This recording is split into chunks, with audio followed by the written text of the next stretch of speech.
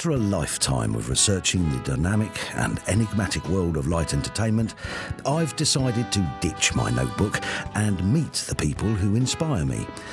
What makes them the people they are? How do they feel about the show business landscape in which they find themselves?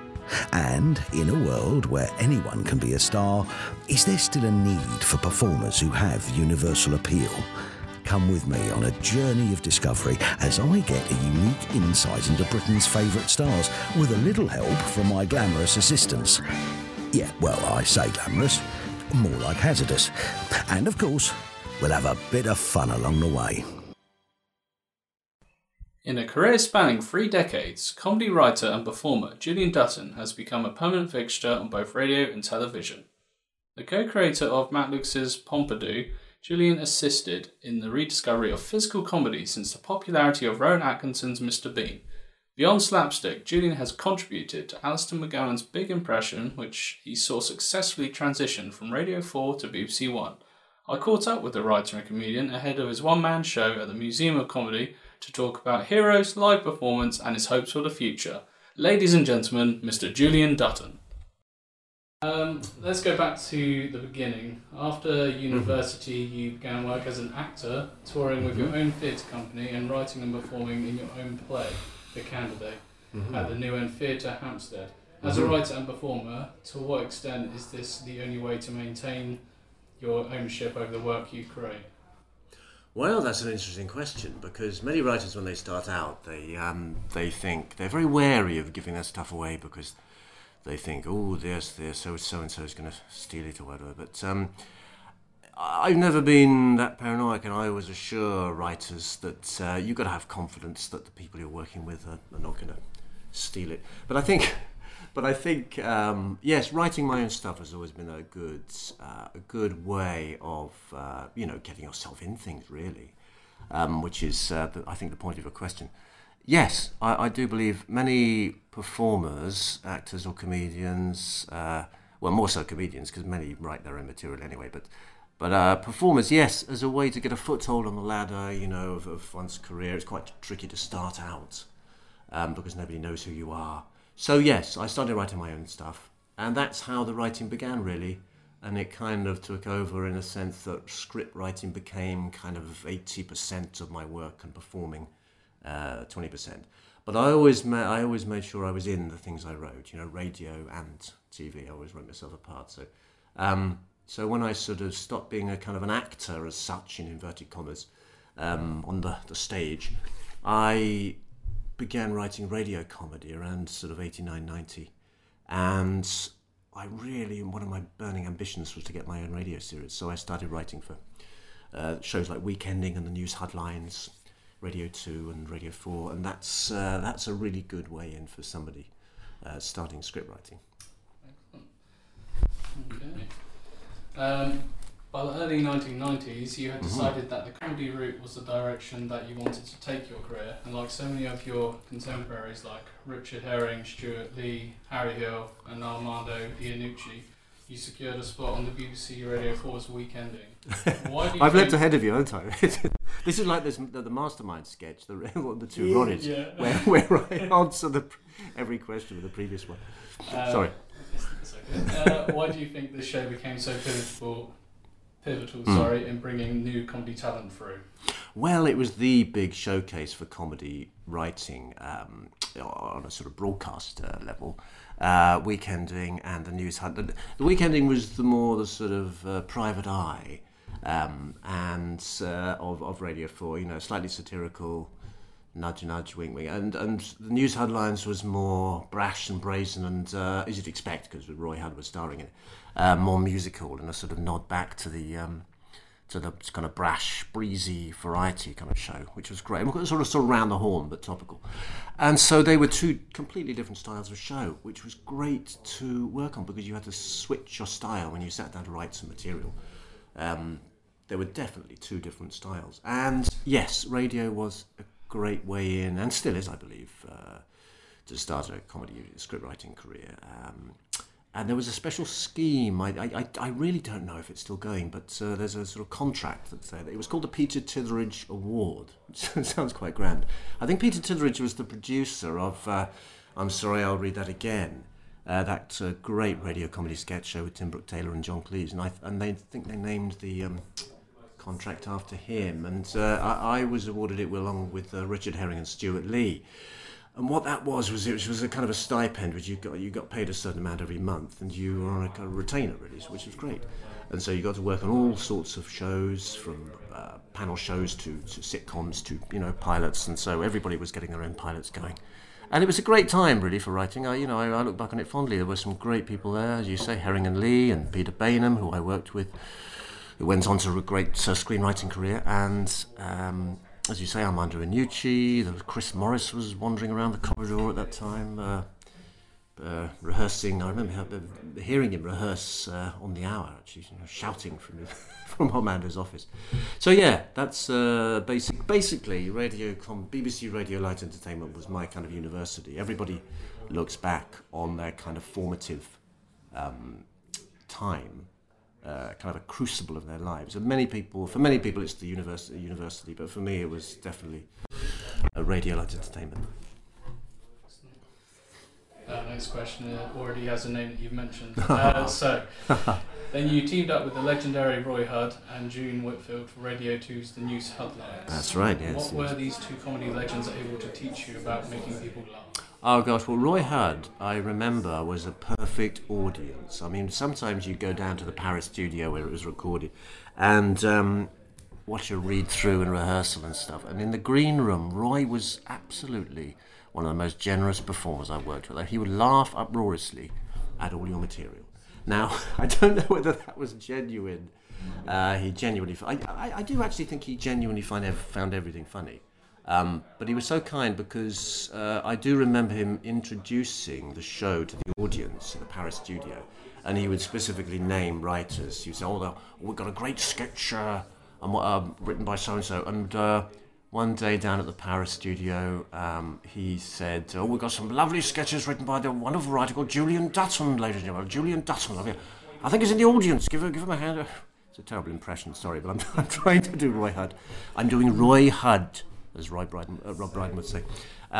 So that was really, I was really chuffed at that. So, yes, as I said, it was a different style of show to Weekending, but I enjoyed working on both, really. It was great fun. I mean, there was no satire in the Headlines. Of course, the difference was the Headlines was an audience show, which I think lent it greater value in terms of teaching writers because, of course, you have to get the laugh. So it taught you how to structure a scene to get the laugh at the end of the scene. Yeah, big fan. Roy Hudd. Yes, but I mean, Weekend, of course, was non-audience, so you kind of had to. You could get away with the sketch not getting huge laughs. Okay. So, interestingly, some of your early television work came in sketches alongside another comedy powerhouse, the great Peter Cook. How was it working opposite such a satirical icon? Wow, that was amazing, that was, yes. Well, Harry Thompson was a BBC comedy producer for both radio and TV. People remember him producing the 11 o'clock show, and he discovered Sacha Baron Cohen. He produced Harry Enfield and Chums, which I believe was Harry Enfield's one of his first TV series. I know he'd done spots on Saturday Night Live now. So Harry Thompson was producing this show called the Bore of the Year Awards. I think it was 92 or 93, I can't remember. And it was a Private Eye-inspired spoof award show, really. With awards like... it was really glamorously done. The production was brilliant. The set looked exactly like, a hotel in Park Lane or whatever. It was all done in the BBC studios. And it was a send-up of award shows. There were things like, the most boring interviewer of the year awards, the most... the most devious politician of the year award and things like that. And Ken Livingstone turned up and was given an award. It was all in good spirit. But I did a couple of sketches with Peter Cook, which was amazing. I mean, when I turned up, Harry basically phoned me up and said, "Do you want to be in this spoof award show?" And I said, "Yeah, sure." I mean, he said Griff Rhys Jones and Peter Cook's going to be in it, Rory Bremner. So I turned up, and I didn't know I was going to be performing with Peter Cook, and he was absolutely charming, wonderful. I think I'm right in saying it was one of his last TV things, actually, but he was very generous. I mean, here is a man who sort of defined modern comedy, and he was sort of, embracing me and saying, that was lovely, Julian. Yes, sure. I think let's go again. I mean, if you stand over here, if you stand here, then I can reach you and I push you. Because he played Robert Maxwell, and I was his assistant sailor, sort of captain of the ship. I don't know if any listeners remember, but Robert Maxwell, sorry, I shouldn't laugh, jumped off a ship, and I played his. So Peter Cook was playing Robert Maxwell. I don't know if you actually remember, but Robert Maxwell basically filched all his pension fund. Anyway, that was what the sketch was about. And Peter Cook said, "I must make the ultimate sacrifice," and I said, "No, don't do it, sir. Please don't do it." And he pushed me off the end of the side of the ship, which sounds a bit naff now, but it was a funny sketch. I mean, Peter Cook wrote it actually, so it had to be funny.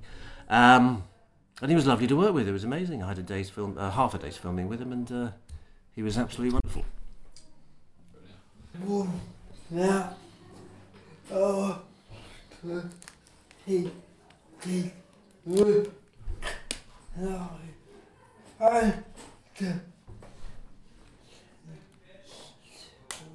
Is that a show with Clive Anderson? Clive Anderson, yes. He did a great chat show. Peter Cook? Yeah. Oh, yes, that was one of the funniest shows I think I've ever seen. It's where he played 4 different characters. Yes, the pop star. He played, I think he was Colonel Steve Griebling or somebody similar. And he was an old colonel, that's right, and Clive Anderson was interviewing him. And I remember some lovely stuff in that where Peter Cook says, well, yes, unfortunately, the village where I'm on the parish council,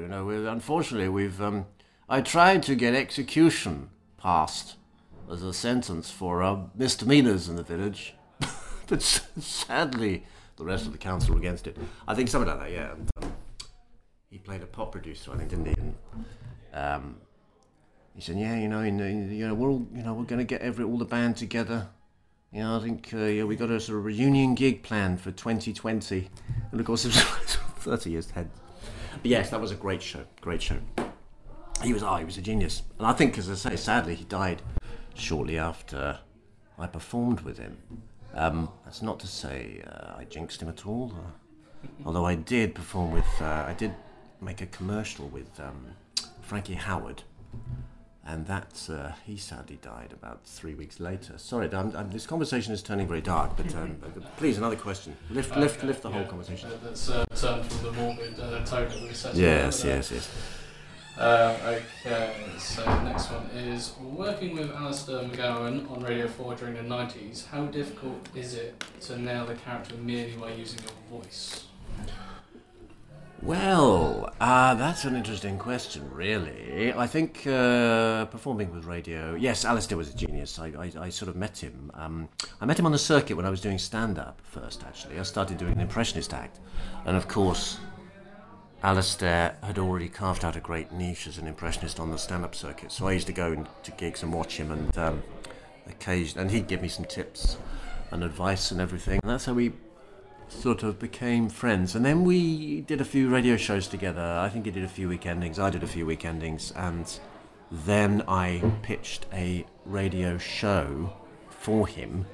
Well, it was a team show, but he was the sort of star of it, called The Harpoon, which was a spoof old boys magazine type show, which was sending up. It was a bit like Ripping Yarns, although Ripping Yarns didn't even sort of occur to us at the time. But it was more of a sketch show, but set in the 1930s, basically. 1930s sketch show. And we did tons of different voices on that. The challenge, of course, on radio is to just transform you. But I think, as I say, the pictures are better on radio, so yes, you transform your voice, and I think you do get input from the listener's imagination. So we, as with radio, you can do anything. You can have sketches set on the moon in a rocket or Antarctica. Be you ever. Yes, exactly. I mean, we did sketches set in the Atlantic, the Atlantic Ocean. I remember one sketch in the Harpoon me and Alistair did called "Across the Atlantic Alone," and there was a report from a solo crossing of the Atlantic. But then halfway through the sketch, the sailor realises that the reporter's on the boat with him. So he says, "Hang on a second. Wait a second. This is you're with me. I mean, it isn't solo, is it?" I never thought of that. So it was great fun to do that. And then we sort of co-created The Big Impression. But I'm probably leaping ahead again for your question. I co-created The Big Impression with him for BBC One, which is That's the next question. Yes. Well, I shall leave you to it. Fire away. It's okay. In 1999, you witnessed the successful transition of Alistair McGowan's Big Impression from Radio 4 to primetime BBC One. How significant was this in the reuniting Impressionism with light entertainment? That's a very good point, actually. It's a very good point. It's like it's a lecture. No, very good question. Because, yes, I think I just better correct you. It didn't actually start on radio, although Alistair and I had done loads of radio shows together. The Big Impression, or Alistair McGowan's Big Impression as it began, was a new show for TV. People look back on The Big Impression and they see it's quite a mainstream show, not really satirical like Dead Ringers. It was more fun, and it went out on BBC One. Dead Ringers was BBC Two. But it's easy to forget that there hadn't been an impression show on TV since Mike Yarwood's, which I think ended in the late 70s. So there was a period of about sort of almost 20 years between the BBC having an impression show on TV and The Big Impression. It's quite extraordinary. I have no idea why that happened, but Impressionism just fell off the radar and they just stopped making them. I think they looked on Impressionists as a bit sort of end of the pier, 70s kind of speciality act, a bit like magicians. But I don't know why, but so we sort of wanted to reinvent the impression show, and although it was Alistair's show, he was very, very generous, and he got about 4 other impressionists on board to sort of help him out in the sketches, and I was very proud to be part of a sort of co-impressionist on quite a few sketches I did. We managed to do all the old people we liked, sort of Jimmy Stewart and Dustin Hoffman, and I did a few film stars. And that's where John Le Mesurier first started creeping in to the repertoire, because we wrote a few sketches, I wrote them actually, about Dad's Army. I don't know if you remember Ian Lavender, who played Pike in Dad's Army. He appeared on EastEnders for a while, playing a character called Derek. So I thought it'd be fun to write some sketches where he's in the EastEnders. It's set in the sketches set in the Queen Vic, but he wants to turn EastEnders into Dad's Army, because and that's when I sort of started doing John Le Mesurier in Sergeant Wilson in The Big Impression. Alistair played Pike. I'd be in the sort of Queen Vic, and I said, "Well, I think it all looks rather nice, doesn't it, Frank? It really does. They've done out the Queen Vic marvellously. There's a wonderful bunting, you see. It looks absolutely wonderful. It really does." And sort of Peggy would be telling me off. So that's how Le Mesurier started, really. Well, I was doing it in my stand-up act as well, but and so that's The Big Impression was a big success. It was great. It ran for 4 or 5 years, I think. So we're here at the Museum of Comedy, where you're just about to take the stage in your new one-man show. Do you think that's wise, sir? The life and times of John Le Mesurier. What can we expect? Well, I think you can expect a bit of light and darkness, really, sort of light and shade. I mean, John Le Mesurier's life, if I may say so, was quite up and down, you see. I mean, he was very funny on screen, you see, and especially when people remember sort of me for Dad's Army and everything, but I made about 200 films, you see. So what I do, or what Julian Dutton does in the show, sorry, I've become him, actually. He's taking me over. It's basically a tribute to his whole life. I tell you the story of his entire life, his reminiscences from the age of rep in the 1930s all the way through to his stardom in late 70s, late 60s, that Dad's Army started. And he had an extraordinary life, really. He was one of those generation of actors who could make a name for himself as a small part actor in films. As I say, he made about 120 to 130 films. And in fact, in the show I do say, I made so many, I have to confess, ladies and gentlemen, I made so many films throughout my career that I can hardly remember the titles of a single one of them, you see. In fact, the only one I could ever remember is a thing I made called Old Mother Riley Meets the Vampire, which is something I made in about 1953, I think. But so yes, he made a vast number of films. So I tell the stories of his life in films, his friendships with Terry Thomas, and Peter Sellers, and especially Tony Hancock. His life had a sort of distinct phase, really, a distinct series of phases: rep, films, and then his TV in the 60s. And his friendship with Tony Hancock sort of colours the last third of his life, really. Without giving too much away, sadly his marriage to Hattie Jakes broke down, and then Tony Hancock, his best friend in the 60s, ran off with his wife. So it's a bit of an up and down show, but I had two choices when making the show. I could have made it a light entertainment, fluffy, fun, showing clips and all jolly, or I could tell his story more authentically. And I took the second route because I think he wasn't a comedian, really. He wasn't a stand-up. He wouldn't have done those shows like An Audience With, the ITV show that Ken Dodd and Kenneth Williams did. Although he was a great storyteller, he wasn't a raconteur like Kenneth Williams. So he wouldn't have done those shows. So I've chosen the route of depicting his life in its light and shade. So yes, the nitty-gritty. That's a very good phrase. Nitty-gritty. The nitty-gritty, you see, man. Okay, so where do we get to? And just to say, I'm touring the whole country still, and I'm sort of coming to the end of this first leg of the tour. I've been touring since last November, but I am carrying on the show in November. So there's an autumn tour, and all over the country, really, and into 2020, and also there's talk of Australia. Wow. That sounds quite ominous. I don't know who's talking about it, but there is talk of Australia. Yes, because the Australians love old comedy, and there's a British kind of classic comedy. So fingers crossed. Yeah, hopefully that'll be lovely. Fan base over there. Yes, exactly. Absolutely. It's amazing that over half a century since its first broadcast, there's still a love for the platoon of Wilmington-on-Sea. Why do you think Dad's Army is so enduring? Well, that's a very good question. I think it touches a nerve and it appeals to something fundamental in the British character, the sort of spirit of pluck in the face of adversity. But there's a key reason which I think it's still a magical series, and it's still repeated on Saturday night primetime TV, which is quite extraordinary, really. John Le Mesurier was born in 1912, and for his TV comedy shows to still be repeated, and the highest, I believe, is the highest rated audience sitcom on TV at the moment, which is amazing.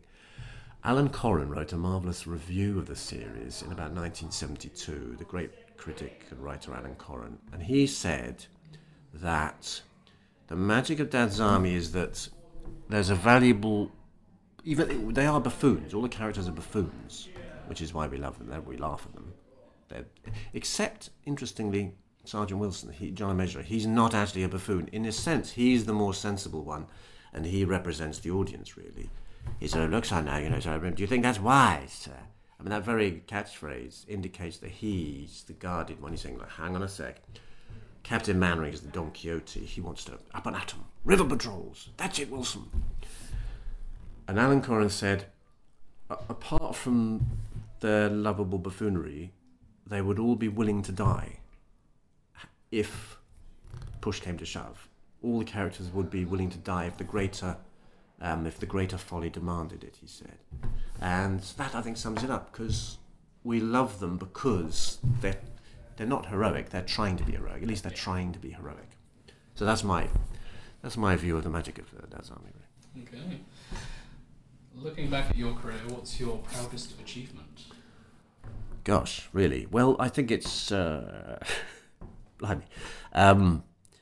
I think life is a series of stages, really. I think you have a series of goals, and as you achieve them, you sort of tick them off, and you think you're very proud at the time.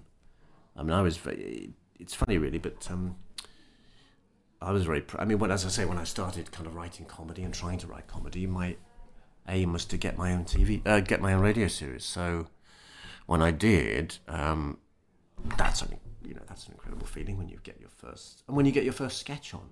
When I got my first sketch on Weekending, it's any writer will tell you, it's wow, they're reading my stuff on the radio. So really, it's little things that make you feel proud. As your career goes on, I'd hate it if it happens that you get jaded and sort of, but really when you've got your sort of 50th sketch on, it's not the same feeling, and so it's the sort of stepping stones really. Your first radio series, then your first TV series.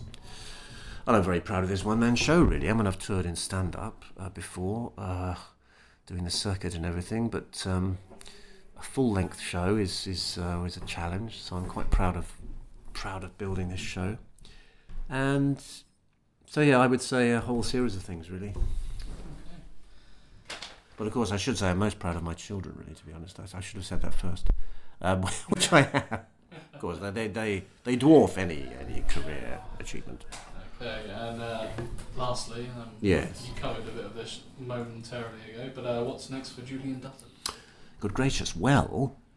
This tour, I've been touring this show for nearly a year now, since last Edinburgh I did the first few previews of it. I've been focusing on this. I mean, I have written a couple of sitcom scripts during that time, since last August and now, which I'm just developing now. One is in at the BBC, but I'm also planning... this show, the Johnny Mejra show, is going to go on until 2020. I'm being quite surprised by its success, really, because I just didn't know it was going to take off, really. I just thought I'd do another Edinburgh and see some mates and have some fun. But then theatre started booking the show. So I am planning another one-man show, but I haven't picked the person yet. Because I think what's very interesting is not just doing impressions in sketches, but really doing a full-length one-person show which really gets into their character. Now, whether it's somebody like, I don't know, David Niven or maybe Peter Cook or a few people like that. I've got a few people in mind to do, obviously from my repertoire. So yes, that's what's ahead of me really.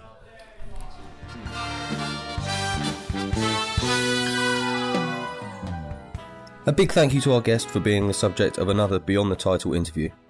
If you like this, why not browse the website and see if there's anything else that takes your fancy. Don't forget to like our Facebook page to receive updates of forthcoming interviews and to see more information about me and what I do. Thanks again, and hopefully see you next time for another Beyond the Title interview.